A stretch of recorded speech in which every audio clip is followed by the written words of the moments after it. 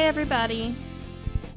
Hello! You're listening to Talk Crooked, the social justice and comedy podcast where two friends laugh, cry, and rage about an unspeakable subject. While enjoying adult beverages, my name is Kay. I'm Carrie. And today And my Kay's adult... drinking bone marrow. Yeah. My adult beverage is bone broth. Intermittent fasting for the win. Delicious ice water with a side of Tums and Tylenol today because the struggle is real. And anyone who thinks pregnancy is fun is out of their fucking mind. So, I've got water, so there. too. I will be drinking water once this bone broth is done. Too fucking hot. Mm-hmm. It's too hot for alcohol, even. It's too hot, and it's 3 in the afternoon. I don't need to be drinking right now. No, it's too hot and so humid. And I have to make a run to the store, so don't want to drink. Yeah, I'm gonna go to the store in the morning, too.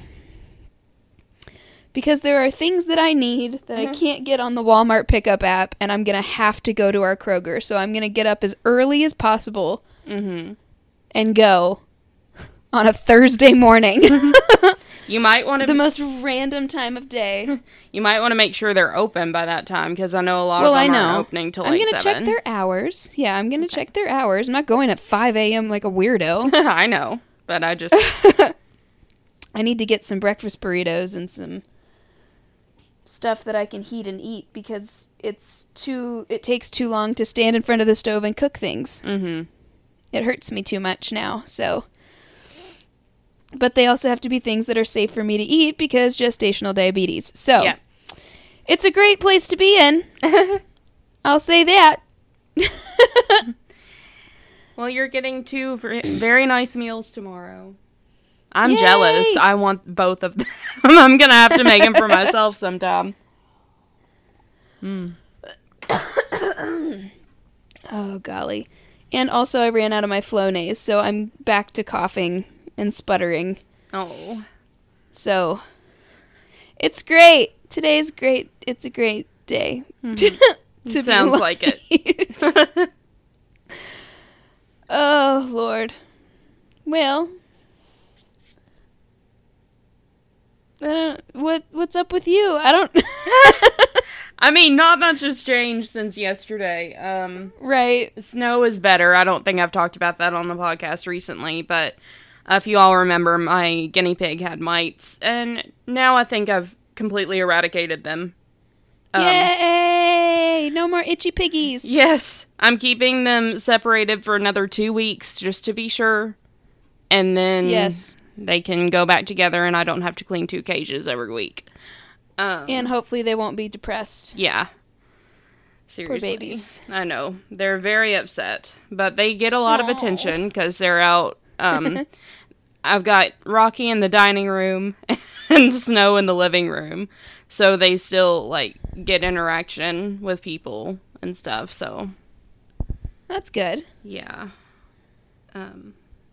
They've started this thing now where they just pull all the hay that I put in their hay feeder, they pull it all out of it, and just put it on the bedding and eat it from there. And I'm like, you lazy assholes. That sounds like Hamlet. It's his favorite place to eat is in my bed. Yeah, I know. He loves it. He lays down like a little prince. Don't you, buddy? Is he taking a nap right now? Good boy. Hopefully he'll behave himself today. Last couple of times has been very dicey with him. But he's having some separation anxiety with Josh and I going back to work. Yeah. Because Josh has projects to get done before he goes on leave. Mm-hmm. So he's got to take care of all that. But he'll be home the next 2 days, buddy. He'll be okay. Good. I've got a short story pretty much all put together. I just have to, like, actually write it out. But I have it plotted, which is nice. Nice. Yeah. So that makes me feel a whole lot better. I can get that done this week and yay! have something for my creative writing capstone. That starts next week. Yay! Yeah.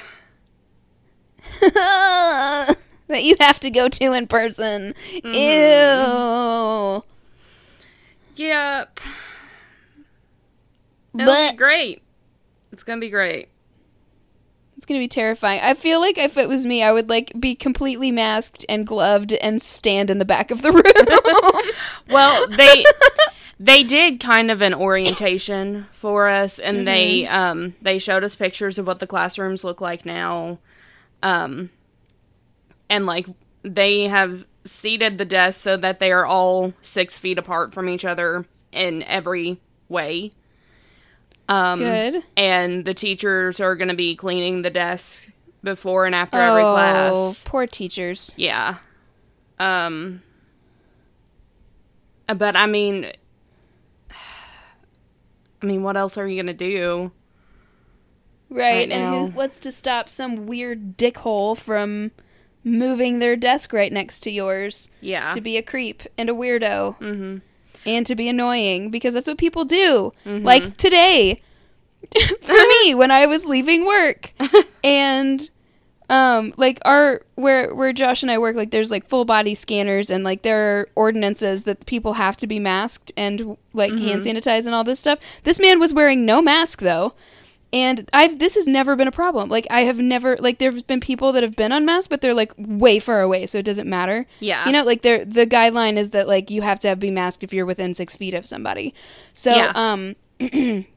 So, of course, they have to be masked when they come in the store, and they have to hand sanitize before they touch anything. Otherwise, we have to spray everything down every time someone leaves, and I have to sit in a cloud of Lysol, which is not fun. Yeah. So, which really would mean I spray everything down, close the door, and go to my friend Sarah's office. And the store's closed because you're a dick. So, today, though, as I was leaving, some gentleman decided to be chivalrous, and it was not necessary, and nor is it appropriate in this climate that we're in. I went through, the stile to get to the door. I was already opening the door, and then I turned, and this unmasked man was literally right next to me, opening the door right next to me. Oh my right God. next to the door I was already opening. And he was like, "Oh, I was getting the door for you." And I was like, "Oh, thank you." And I about came out of my skin, because I was just like, "Please, why are you next to me? I am clearly 9 months pregnant. You don't have a mask on? It's a pandemic. Stay the fuck away." It's not like I couldn't open the door. You know what I'm saying? Like, I get he was trying to be polite. I understand that. But also, like, I already had the door open. Yeah. And he, like, ran up from his, like, there's 3 little things that you go through, and you use your badge, you scan it, and it opens Yeah. to let you in. That's, like, the security measure to keep people from that aren't employees from coming into the plant. Yeah. So you do it to leave and to come in. So he like ran from his little stile to my door. Oh my After God. my door was already halfway open. But my door was already halfway open. I had nothing in my hands except a cup. Like, it's not like I had an armful of groceries and you were being like, you know what I mean? Yeah. Just, what are you doing? Stay He away was older. from people. It was God. probably something like hard ingrained in his like weird upbringing or something. But like, Yeah. it's not the time, sir. This is not the time for chivalry from strangers. Chivalry No, from it's strangers not. is staying away right now. Oh my gosh. Ugh. So that was my day. Oh, goodness gracious. Well, today we have a fun subject. Yes, we do. I'm very Not a excited about dark it. one. It's very, very fun. So hopefully this will lighten up your week a little bit. So this week we are talking about Found families. Yeah. And how important they are. Yes. Very true. Very true. Okay, so I guess we'll just dive right in. So let's start with a quick definition. So oh, excuse me. I apologize. I forgot my Tums today No. when I went to work, so I've had horrible heartburn all day while wearing a mask. Oh. And my throat is very irritated, so just bear with me, you guys. Yuck. Okay, so this is a definition that I liked the most that I found from whatsyourgrief.com, Found Family and Grief. I guess it was talking about, like, you know, when you lose your family. Yeah. I'm not really sure, but I didn't read the whole article, but the definition that I found there was really good. This is all I pulled from there. So the definition is, when we talk about found family, we mean people who are not blood family, but who a person forms a deep and meaningful bond with based on things like shared values, mutual care and support, understanding, unconditional love, and positive regard. Oftentimes, these relationships are created because a person feels a lack of these qualities in their existing relationships. So, it's mostly, I mean, we come across this a lot in TV and in books and in movies. It's a lot of times it's people who are either orphaned and then find their families elsewhere, or if you think about the show Friends, they became found families because when you meet their actual families, like, all of their actual families suck. Yeah. So they become their own family unit. And so I think this is part of why Twilight hit so close to home for me when I was growing up. I think that's why it was such a comfort thing for me. Just because, I mean, I'm gonna be honest, my family sucked. So, like, yes. Seeing something like that in literature where, like, this person whose family sucks, they get all this unconditional love, and it's just... That's what I got from Harry Potter. Yeah. Yeah, that's... growing up, because I felt so out of place in my own family. Mm-hmm. Don't get me wrong, I love my family. I have a seriously awesome family, but they're also very conservative, and I just am a questioner, and I have gone and I have I've paddled my own canoe a lot. Yeah. So it's been it was definitely, I felt like an outsider just in general, like from friends and stuff at school, and I felt like an outsider a lot until I went to college and found people I actually had things in common with, to be honest with you. Yeah.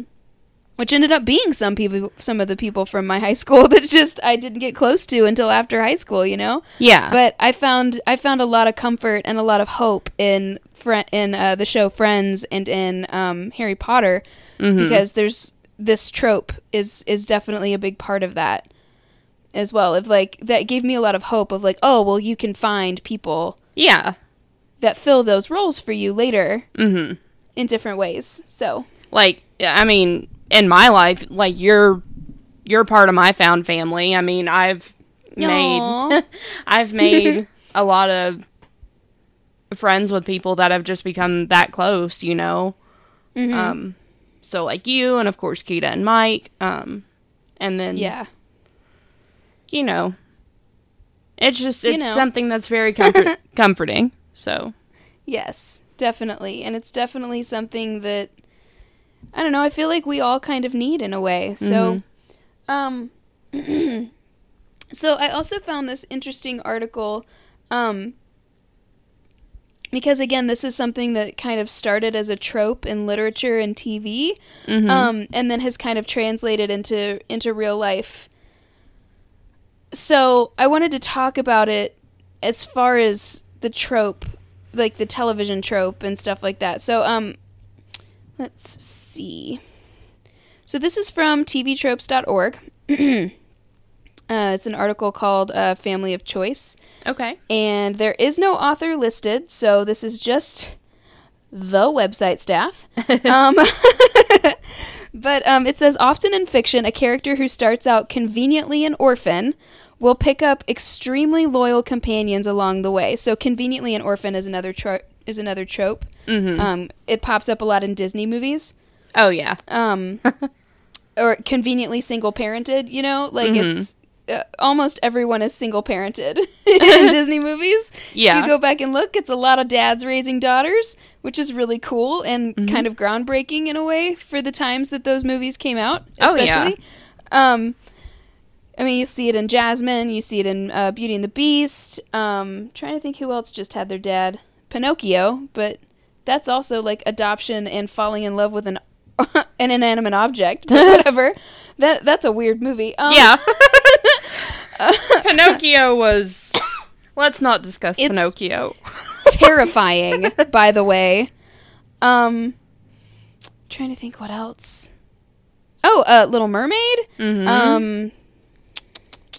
But Daddy, I love him. You're 16. You're 16. Oh, she's such a brat. I hate that movie so much. The songs are great, but I hate Ariel. I'm sorry. Oh, I just want to punch her every time I watch that movie. She's such a brat. Who else is just raised by their daddy? Not Mulan, but that movie is also amazing. I cannot wait to see the new one. The trailer is literally making me weep every time I watch it. Yeah. It's on Disney Plus, but you have to pay $30 to rent it. That's fine. That's only $2 more than if two of us went to the movie theater. So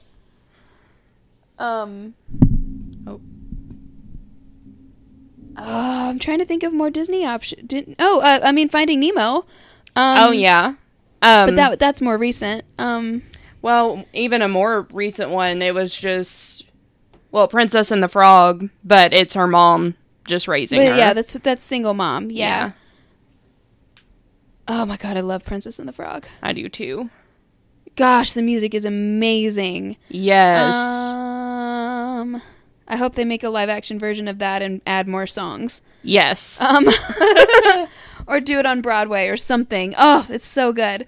I don't know how on earth you would do that on Broadway. Everybody would be in frog costumes. But anyway, you guys get the point. But so that's what I just wanted to make sure we said what conveniently an orphan meant. So that would also apply to Harry Potter. Yeah. And it also applies to the girls in Charmed, because their mom, single mom, died when they were little, raised by their grandma, that kind of thing.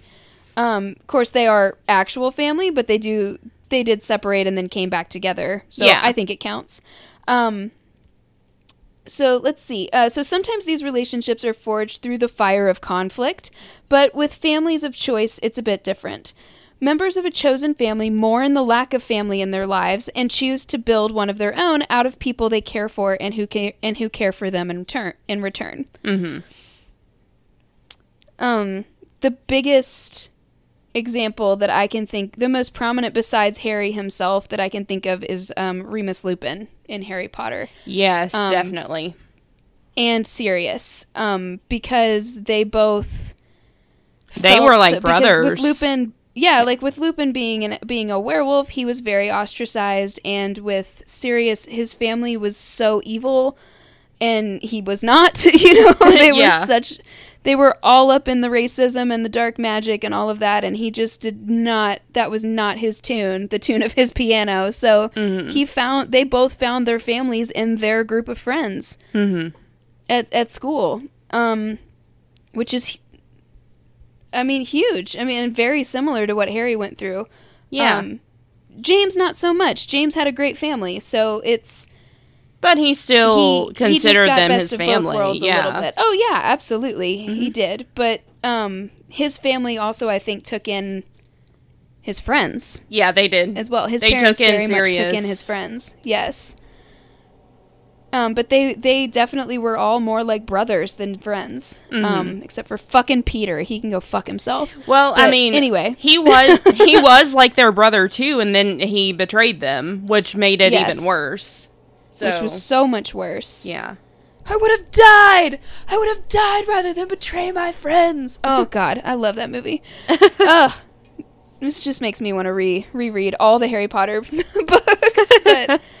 So as in real life, this is most common when something has happened to these characters to isolate them from blood relatives. Perhaps they have no family to return to. Maybe they have a supernatural secret they can't share with their closest friends. They might just have a bad home life in general and decide to leave. Oh, Maybe another example. Katniss and Peeta and... Yes! Oh, fuck. Gale? No? Not so much Gale, but oh god, their sponsor. Oh yeah, what's his name? Haymitch and Effie. Yes. They were Well, not found Effie. family. Well, she I don't ended think up. Effie. Oh, well, kind of in the movie, but not in the book. not in the book, but No, that was Elizabeth Banks being brilliant, but but yeah, no, yeah, definitely. Because they'd been through. Speaking of, the fires of what did it say up here? the fire of conflict. Fire of conflict. Yes, going through a gladiatorial fight together will definitely help you forge a bond. Yes. God, I love those books so much. But yeah, so I've lost my place. Hang on. Oh, maybe they were, for whatever reasons, disowned or rejected by their family members. To fill the vacant roles in their lives, some characters build their own families with people they choose to care about. Some common examples of family of choice include an adult meeting the future heroes as children and deciding to be their parental substitute that they need. Mm-hmm. So that's kind of like Dumbledore, a little bit, in Harry Potter. More Hagrid. Professor McGonagall, Hagrid. Yeah, oh yeah, definitely more Hagrid. More Hagrid, a little bit of Dumbledore, a little bit of Professor McGonagall. I mean, he definitely had some great teachers. And, of course, Sirius coming into his life, and Lupin, and all of those great people that came in to kind of fill those roles. Yeah. And especially the Weasleys. I mean, the Weasleys really took him in as one of their own. I mean, Molly really loved him like a son. Yeah. That they need children who grow up together without family of their own, claim each other as brother and sister, or an adult friend of a single parent who takes it upon himself to always be there for the main characters and thus become an honorary uncle. Kind of like Hagrid. Yeah. I feel like. There. So adopted and blended families, however, are not examples of these tropes because they do have legal status as families. So this is like, just to clarify. Yeah.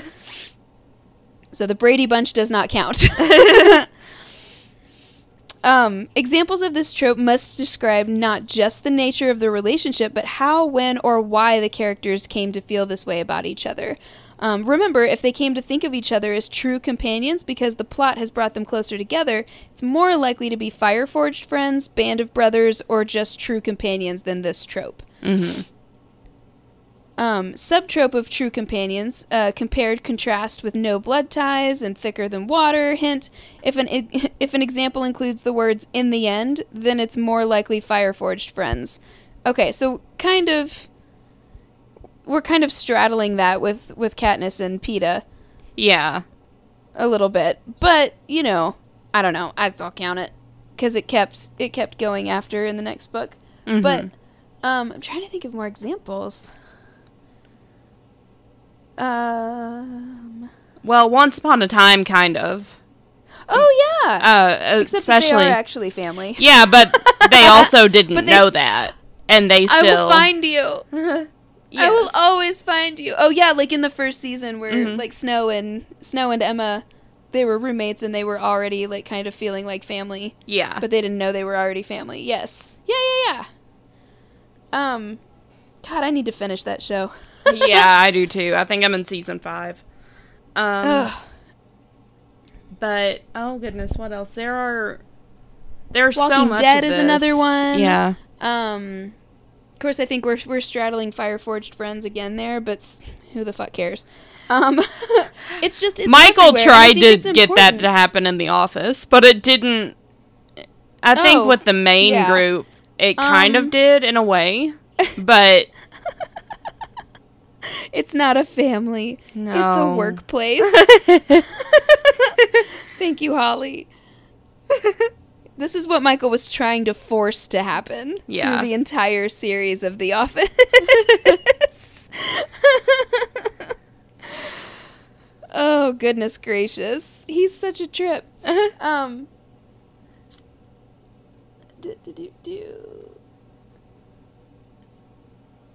I can't think of any more.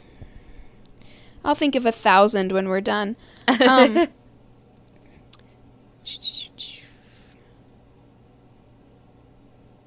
I've got some examples, but I'm going to save them for later. Yeah. I've still got a couple articles. You still have your whole segment, yeah. In complex cases, however, the two tropes can overlap. If things get difficult with a family of choice, the character can't just dump them because they're now family, so that relationship becomes stressful. Yeah. So that's kind of like what happened with Peter being an asshole. Mm-hmm. Except that they did end up trying to kill him. I mean, I would have too, to be fair. He betrayed... Yeah. He betrayed one of their own. Yeah.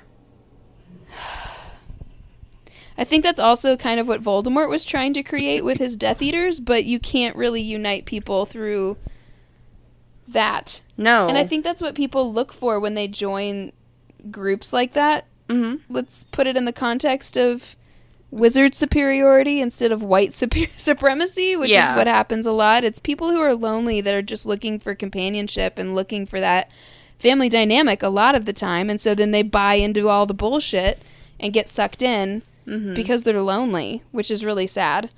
This can happen in cults too, very much. Absolutely. So it's not always a great thing, but I think it's definitely something that we've all benefited from. I mean, I definitely have friends that I consider almost closer than family because, we do kind of have to still edit ourselves when we're around our families and, you can't really let the F word fly in front of your grandma. So, yeah. We all still, even if our families are great, this is still something I feel like we seek out, and it's so beneficial, and it's important to make sure that we're also maintaining those friendships during this time where we can't see each other. So, the whole Zoom thing has been really helpful for us, I know. Though it's also really stressful. So, yeah. Because you, have to stare at each other the whole time and come up with things to talk about. It's just, not a natural way to have a conversation. But, whatever. What about you? I have this with you, and then I've got Kita and Mike, who I've been able to actually see a little bit during the pandemic. That's great. Yeah, I went and did 4th of July with them, and all of their family came. But whenever there's a family function going on with them, I'm usually invited. Oh, that's awesome. Yeah, and Kita and I actually had dinner the other night. That was the first time I've actually gone out to a restaurant since before the pandemic even started. Oh my god. That's so scary. Yeah, we went, but it was really cool to see how everything's changed. If I can just talk about that for a second, we went to a Mexican restaurant, and I didn't even notice this, but they've got a QR code on the tables now. So instead of giving you menus, you scan the QR code with your phone, and the menu pops up on your phone. That's cool. Yeah. And so that's less cross-contamination. That's awesome. Yeah. And, all the waiters were masked. There weren't very many people inside. It was late on a Saturday night, so it should have been busy, but Packed. It wasn't. And, they've got each booth separated by 6 feet, and people are only allowed in, every other booth. And it was really nice. We had a good time. I got a margarita, which was fun. The place by us is doing margaritas to go. Oh, and I was y'all should keep this up because here in a couple weeks I can have a margarita again. And y'all's margaritas are the shit. Yeah.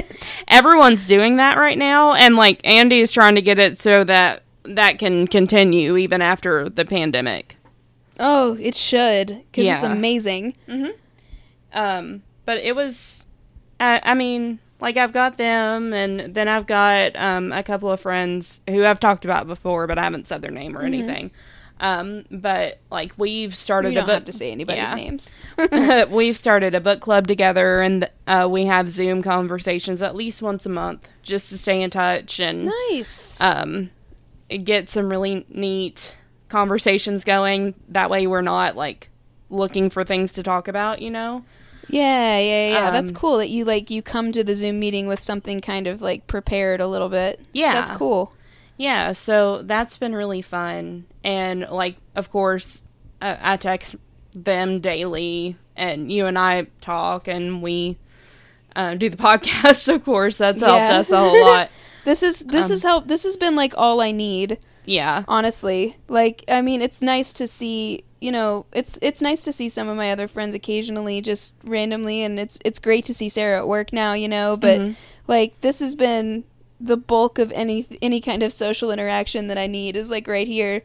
So this has been very instrumental in keeping me sane throughout this whole like crazy period. Otherwise, I would have completely collapsed in on myself because my house is so tiny. Yeah.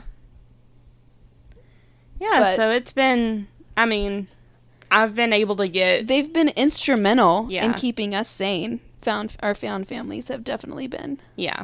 I'll say this too, like, not to speak for myself, but to speak for my brother's wife. They've had a lot of like exterior family problems, like their extended family is they have a rough relationship with their extended family, and so she and her sister and her parents and brother, like we all like really want to bring them into our family to like be a part because they're such sweet and beautiful and wonderful people, like because we know like how how bad and stressful and strained the relationships are with their I keep wanting to say exterior, what is it, extended family. Like we want to bring them in and invite them to Christmas and like envelop them into our family. And now that her twin sister is marrying my cousin, like we're one step closer to just like sucking everybody in. So that's awesome. Like Betsy and Rob feel like in-laws to me too. So it's pretty cool. Like it's been, I don't know. This whole concept has just been really, really beautiful. Has been really beautiful in both of our lives, and it's very close to our hearts. Yeah. So, yeah. So if you're listening and you don't feel as close to your family as you should be, as you feel like you should, I mean, don't give up hope. Like there are people out there that can become your family. Yeah. Everyone has a place where they can fit in. And it's also great to go to therapy and talk to your therapist about that. So, yeah, I'm pretty much done. This was a pretty loose, a pretty loose topic. Episode. There wasn't, there wasn't really much for me to talk about, but I know that you've got some cool things that you're going to talk about next. So, and I don't want to step on your toes anymore. So, so shall we take a quick break? Yeah. All right. And we're back. We are. So during the break, I was scrolling through my Tumblr and I remembered that I had a story I wanted to share with you all. Oh. And I'm hoping you all will find it as funny as I did. This is This is a Twitter thread from @EnswellJones. It was posted July 18th of 2020. So strap in. I want to start with this, get us laughing a little bit, because I need to get my energy up a little. So, I want to say I was 16, maybe. My family went to Florida. I was, and still am, a passionate scuba diver. The water is the only place I feel graceful. I went by myself on a dive boat. There was me and maybe 6 other divers, all big and brawny men. I felt very small and hairless. You have to understand dive culture. Some people like the fish. Some people like the quiet. Some people, dudes with bad fathers, like to pretend they're Navy SEALs. Oh no! They strap knives to their legs and wear huge watches and get all big-balled about how little air they use. Huh. This boat was filled with those meatheads. On our way out to the dive site, I was like, "Are we invading Bermuda?" They were all strapped. They were all strapped and wearing 4-foot fins, telling tales about how they routinely dived to 300 feet and fought sharks. Several confessed underwater murders. What? Today I'd be like, sorry about your shitty childhoods, but being a teenage boy is hard in some ways. I was sort of intimidated and wanted badly to belong. I did not belong. My mummy and daddy had driven me to the boat and were waiting on shore for me with ice cream. Anyway, we dived. Oh, that sounds delightful. Right? Anyway, we dived, and the biggest Chet of the bunch got a wicked jellyfish sting on his face, like he'd been slashed with broken glass. Oh, no. Whether any of his other stories were true, I had no idea. But now he had a true story about the time a jellyfish turned his lips into sausages.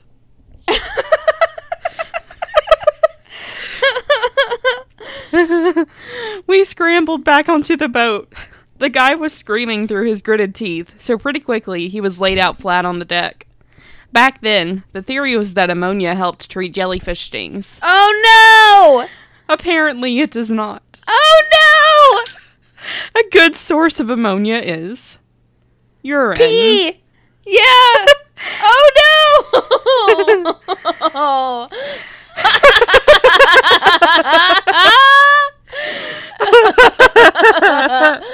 Oh, my God. Out of nowhere, these big hairy bros started pissing on his face, like dogs fighting over a fire hydrant. Oh, my God. That's so funny. I'd never Speaking seen... of the show, friends. Yes. Oh, my God.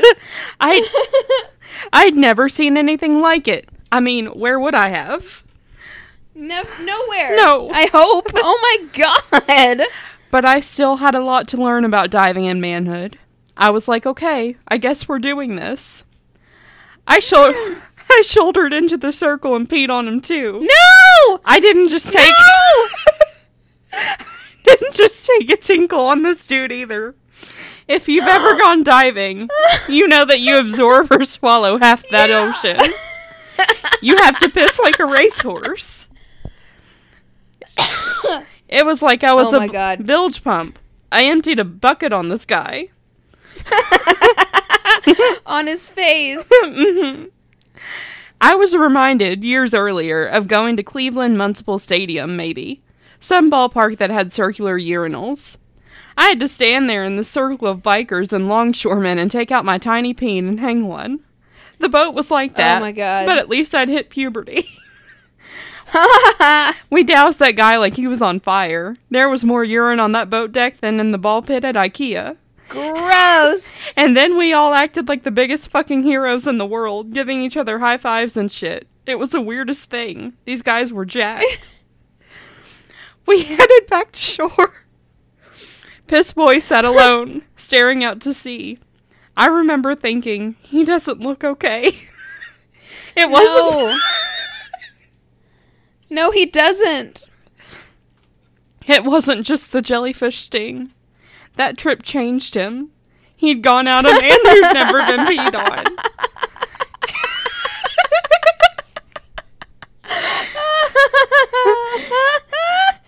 He was coming back knowing he could never say that again.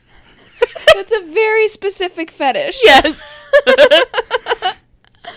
Everybody else was quiet too, until one of the other guys piped up. We should have pissed into cups or something, and then poured them on you. That would have been better. Yeah. And the guy just looked over like a man who wished everything was different and whispered, yeah.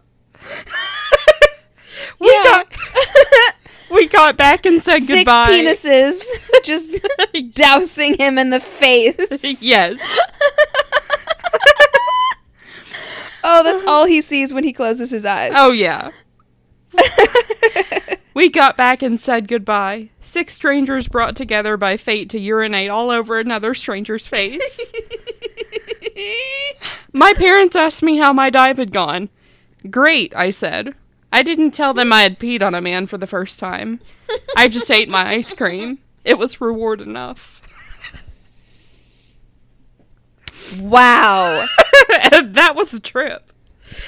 That was amazing. So I just... See, that doesn't count as a found family, because that's what we call forged in fire. Yes. Connections. Or forged in urine. Oh my God, that's so funny. Yes. I just thought I'd share. Wow. That was hilarious, and I couldn't. I love that shit. I love when people who are super macho like that get taken down a peg. Yes. All right, so my first actual article for this topic is from the Aficionado. Her tagline is Pop Culture Ponderings and Associated Geekery. Cool. This was posted on April 9th, 2015, so it's a little older, but it's still relevant. This isn't a current events thing, No. So, this is titled The Importance of Found Family Stories. This is my family. I found it all on my own. It's little and broken, but still good. Yeah, still good.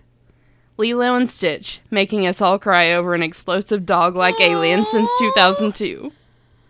Oh, Right? Ohana means family. Mm-hmm. Family means no one gets left behind or forgotten. Oh, fuck that movie. It's so good, though. It's so good. So, again, this is from 2015, so it's talking about Orphan Black. I don't know if any of you watched it. I didn't, but it does sound like something that would be up our alley. But Orphan Black is coming back real soon. It came back in 2015. And I realize this means all the debates over what in the world... Not now. No. I think it's over now. Yeah. And I realize this means all the debates over what in the world is happening with Sarah's love life are going to flare back up. Will she stay with Cal and make a complete nuclear family with their daughter? Or does she still harbor feelings for Paul despite their weird on-again, off-again secret military clone experiment relationship? What the fuck? Yeah. Frankly, I'm just going to zone out, because what I'm really and actually invested in is her relationship with her foster brother, her daughter, her estranged reformed murderess of a twin sister, and all the closely knit friends she's made along the way. Jesus Christ. This show is intense. Yes. The family plotline, that is. Some of it blood-related, most of it forged on her own terms. I already have a family, she said to Helena in the finale of Season 1, refusing to be tied down by all the weirdness of her genetic family tree and referring instead to the bond she'd forged by affection. And, you know, the people who had actually taken care of her for her whole life and not started that life in an attempt to use her as a scientific experiment. An attempt they then mercilessly continue. Granted. Oh my god. Granted, she lets Helena... What the fuck is this show? I don't know, but I'm invested. I want to watch. Oh, gosh. It seems overwhelming. Yes. Granted, she lets Helena into her life later on, and they begin to form a messy but devoted sibling relationship. But that was still her choice. Sometimes, your family is a crappy place to be, whether it contains evil scientists or not, and it's important for fiction to emphasize that it's not only okay, but sometimes better, to make your own choice about who you call home. Yes. Especially in kids' literature, I think. There's a trend towards unhappily adopted orphan heroes, as we'll all know, who are lifted from the abuse/poverty/hilariously wonky living conditions they're in, by discovering that their parents were secretly wizards, Harry Potter, or royalty, or holders of some great destiny that our hero is now tasked to take up. The truth of their bloodline saves the day, and you can dream of a giant bursting through your door declaring you're a wizard and scooping you off into the adventure you were destined With for. a birthday cake in his pocket. Yes. Away from your mundane and terrible home life. An interesting case to bring up in comparison is Roald Dahl's Matilda, who off the bat has a lot in common with Harry Potter. A young person in an obnoxious and abusive family who happens to have supernatural powers, both immediately relatable as heroes and providing the wish fulfillment that we could magic ourselves out of horrible situations we've been raised in. Sorry guys, my allergies are really getting to me. Matilda. I do too. Both end up leaving their toxic home environments and end up surrounded by people who love them. There's a crucial difference between the two, though. Harry is saved by the reveal of his secret and much more appealing family lineage, and Matilda voluntarily leaves her biological family for better prospects. Yes. Harry's story is a much more common one. Your life is terrible, orphan hero? Surprise! You're real, but sadly dead and unable to help you, leading you to propelling the plot on your own. Family were magical, giving you a portal to a better life you've been unknowingly destined for since the get-go. This goes all the way back to Oliver Twist, the kicked-around workhouse boy discovered by chance by a rich old man who realizes Oliver is his grandson. Happy endings ensue after plentiful struggle. This is a good narrative, and kind of so ingrained in our collective hearts that Matilda seems shocking in comparison. She left her blood relatives, but they were supposed to be where the hope was. Yeah. They sucked. They did. Matilda's happy ending is being adopted, rather than the other way around. She finds someone kind and good, who knows her struggle, and together they rise up against the awful characters surrounding them, and go off together to make their own family. Family is redefined as people who love, accept, and protect you, and Matilda's blood relatives are told, narrative-wise and literally, to go stuff themselves. Yes. It's important... Miss Honeys is, too. The teacher that adopts her, she does the same thing. Oh, yeah.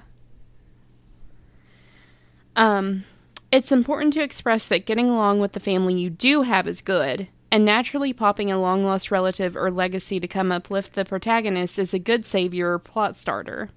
But it's also important to point out that biological connections aren't the be-all and end-all of close relationships.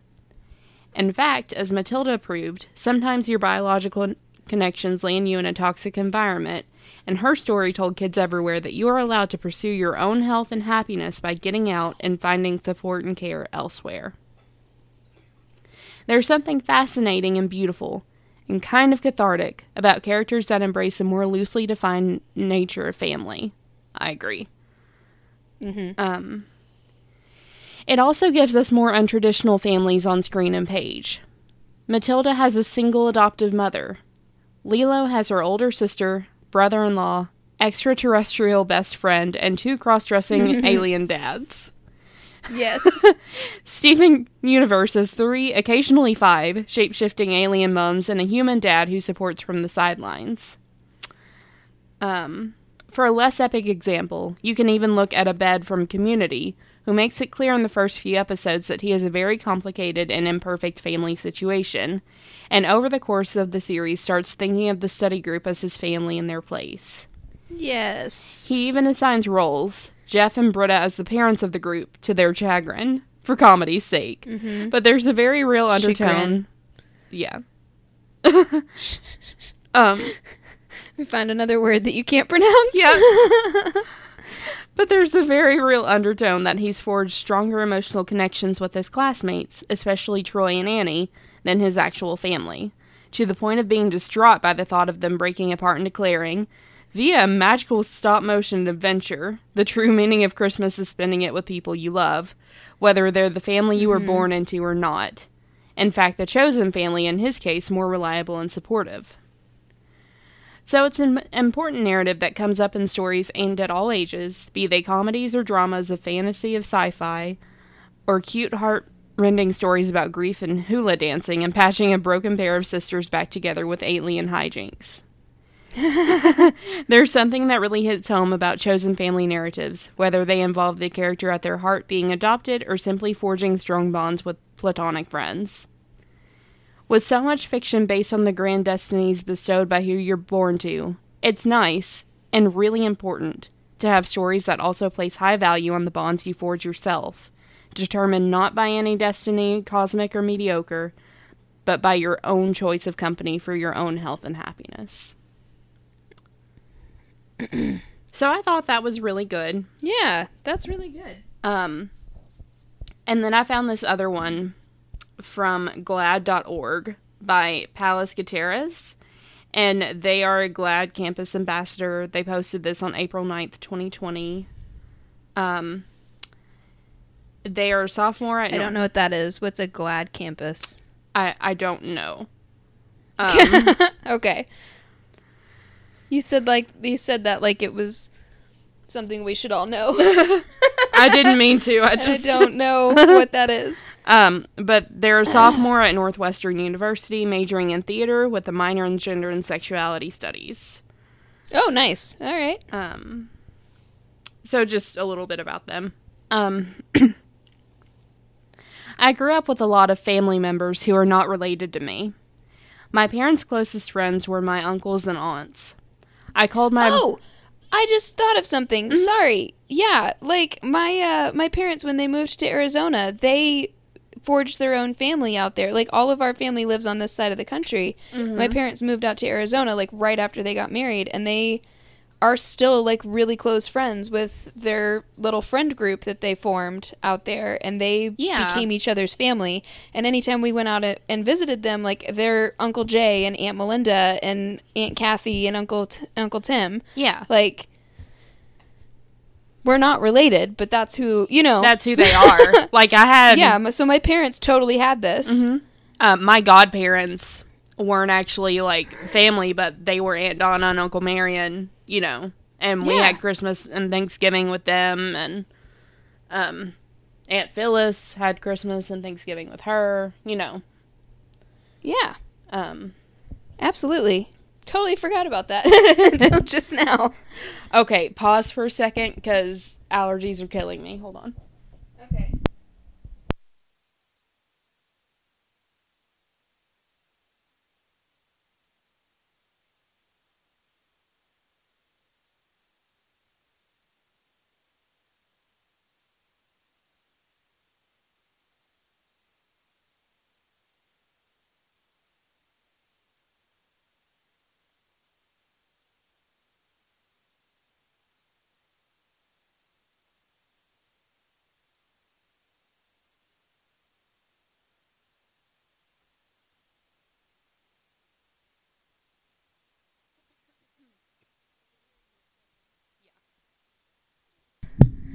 Okay, I'm back.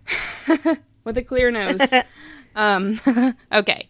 So I called my brother's godmother, who watched both of us when our parents were at work, Mama Angela. I told a story about my Uncle Crash, and my friends asked if he was my dad's brother or my mom's. I hesitated. My dad had been calling Crash brother my whole life, but I knew they didn't share parents. When I tried to explain that Crash was my dad's best friend, my friends interpreted the relationship in their own way. Oh, so he's a family friend. The phrase felt cold to me. My idea of family had been challenged, and I did not know how to respond. I spent years assuming that everyone had this. People who were family in the ways that mattered, even if you weren't technically related. As I grew up and started exploring my queerness, I came across a term that described this patchwork community I'd grown up in: found family. Also referred to as chosen families, found or chosen families play an important role in the lives of queer people, as 39% of queer adults have faced rejection from their birth families. Found families can... Yeah, I was thinking about that too. Yeah, that's why I wanted to read this one, because I thought it was super important. Yeah. Found families can fulfill survival functions as well as emotional ones. 40% of homeless youth are LGBTQ, and found families can sometimes help find someone a place to stay. For these people, family becomes not a biological happenstance, but a group of supportive people providing unconditional support.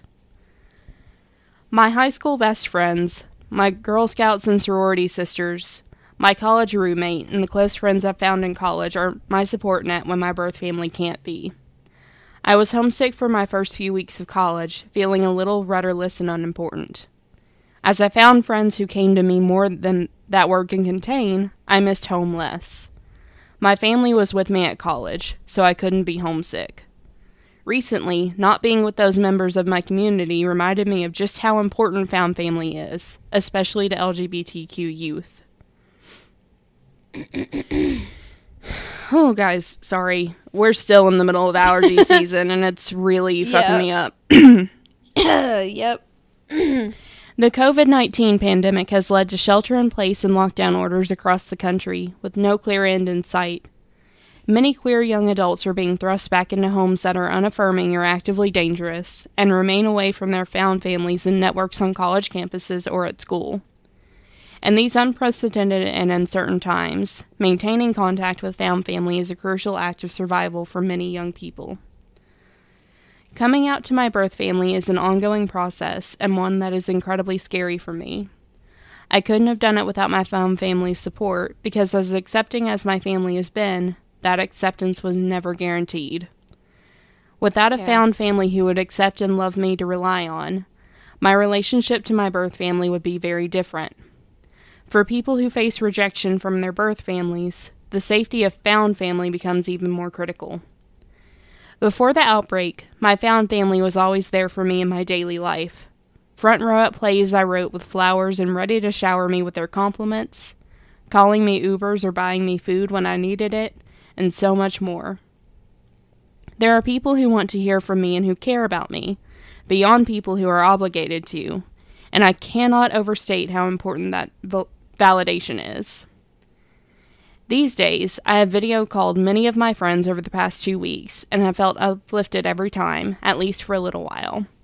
Maintaining that contact reminds us that this will end eventually, and even if they can't necessarily be with us, the love of our found and chosen families overcomes physical separation. Without my chosen family, my life wouldn't be the same at all. They're my family because we are all in it for the long haul, and we are there for all the bad parts, not just the easy and fun ones. All the unknowns right now are certainly not easy or fun, but found families are there to support you.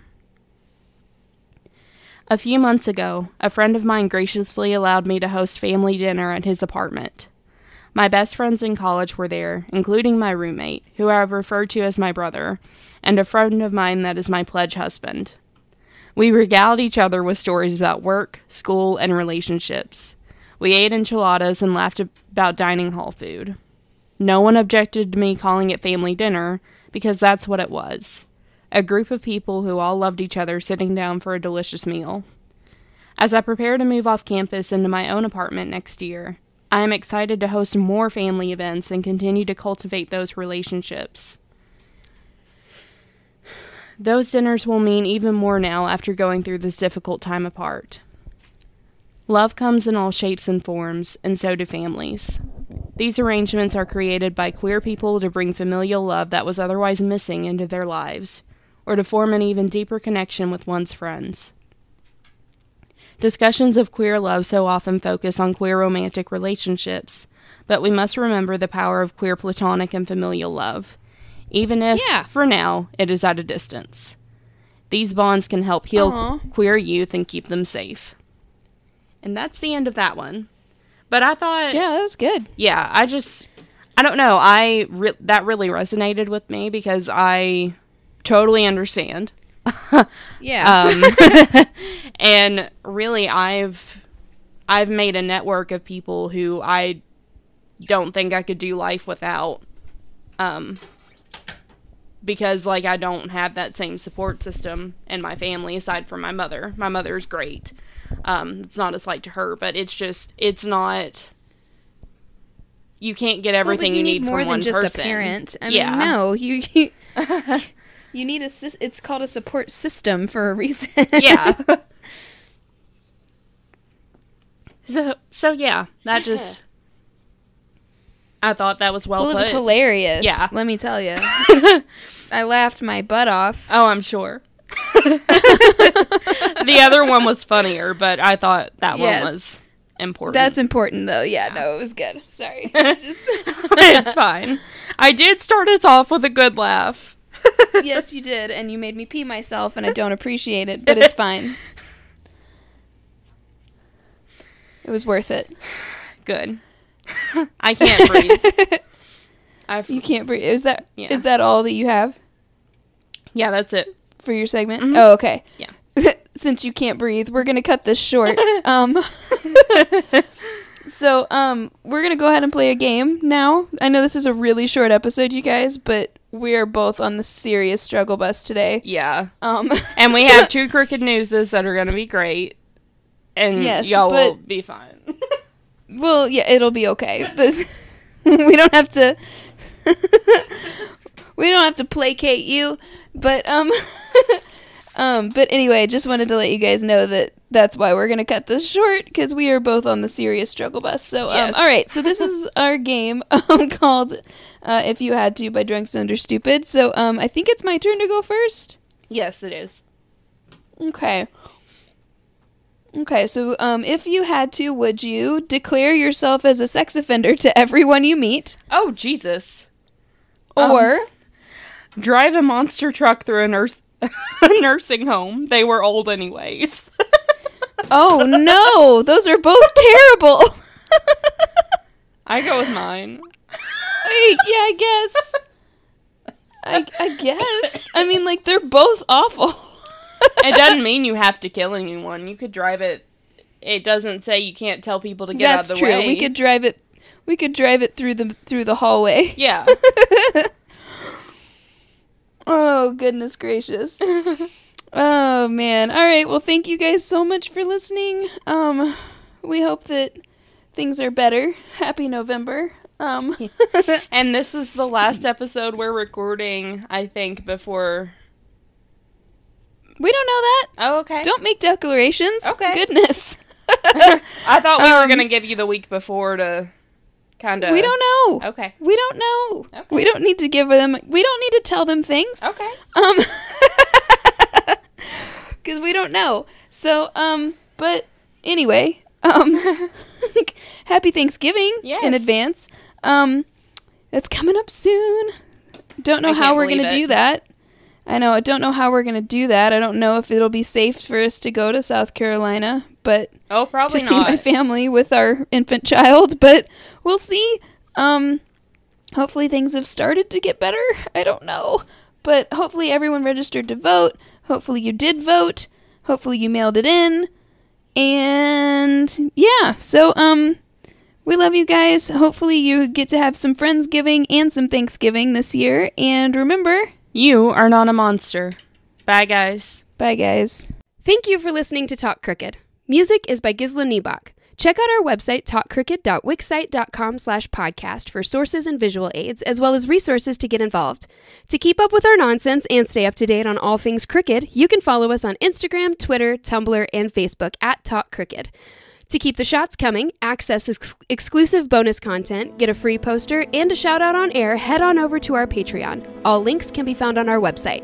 You can listen to us basically anywhere you get your podcast. Don't forget to rate, review, and subscribe. If you have interesting stories relating to our content, please send them to talkcrooked@gmail.com for a chance to be featured on the show. For business inquiries or sponsorships, please email us at carrieandkbusiness@gmail.com. See you next time!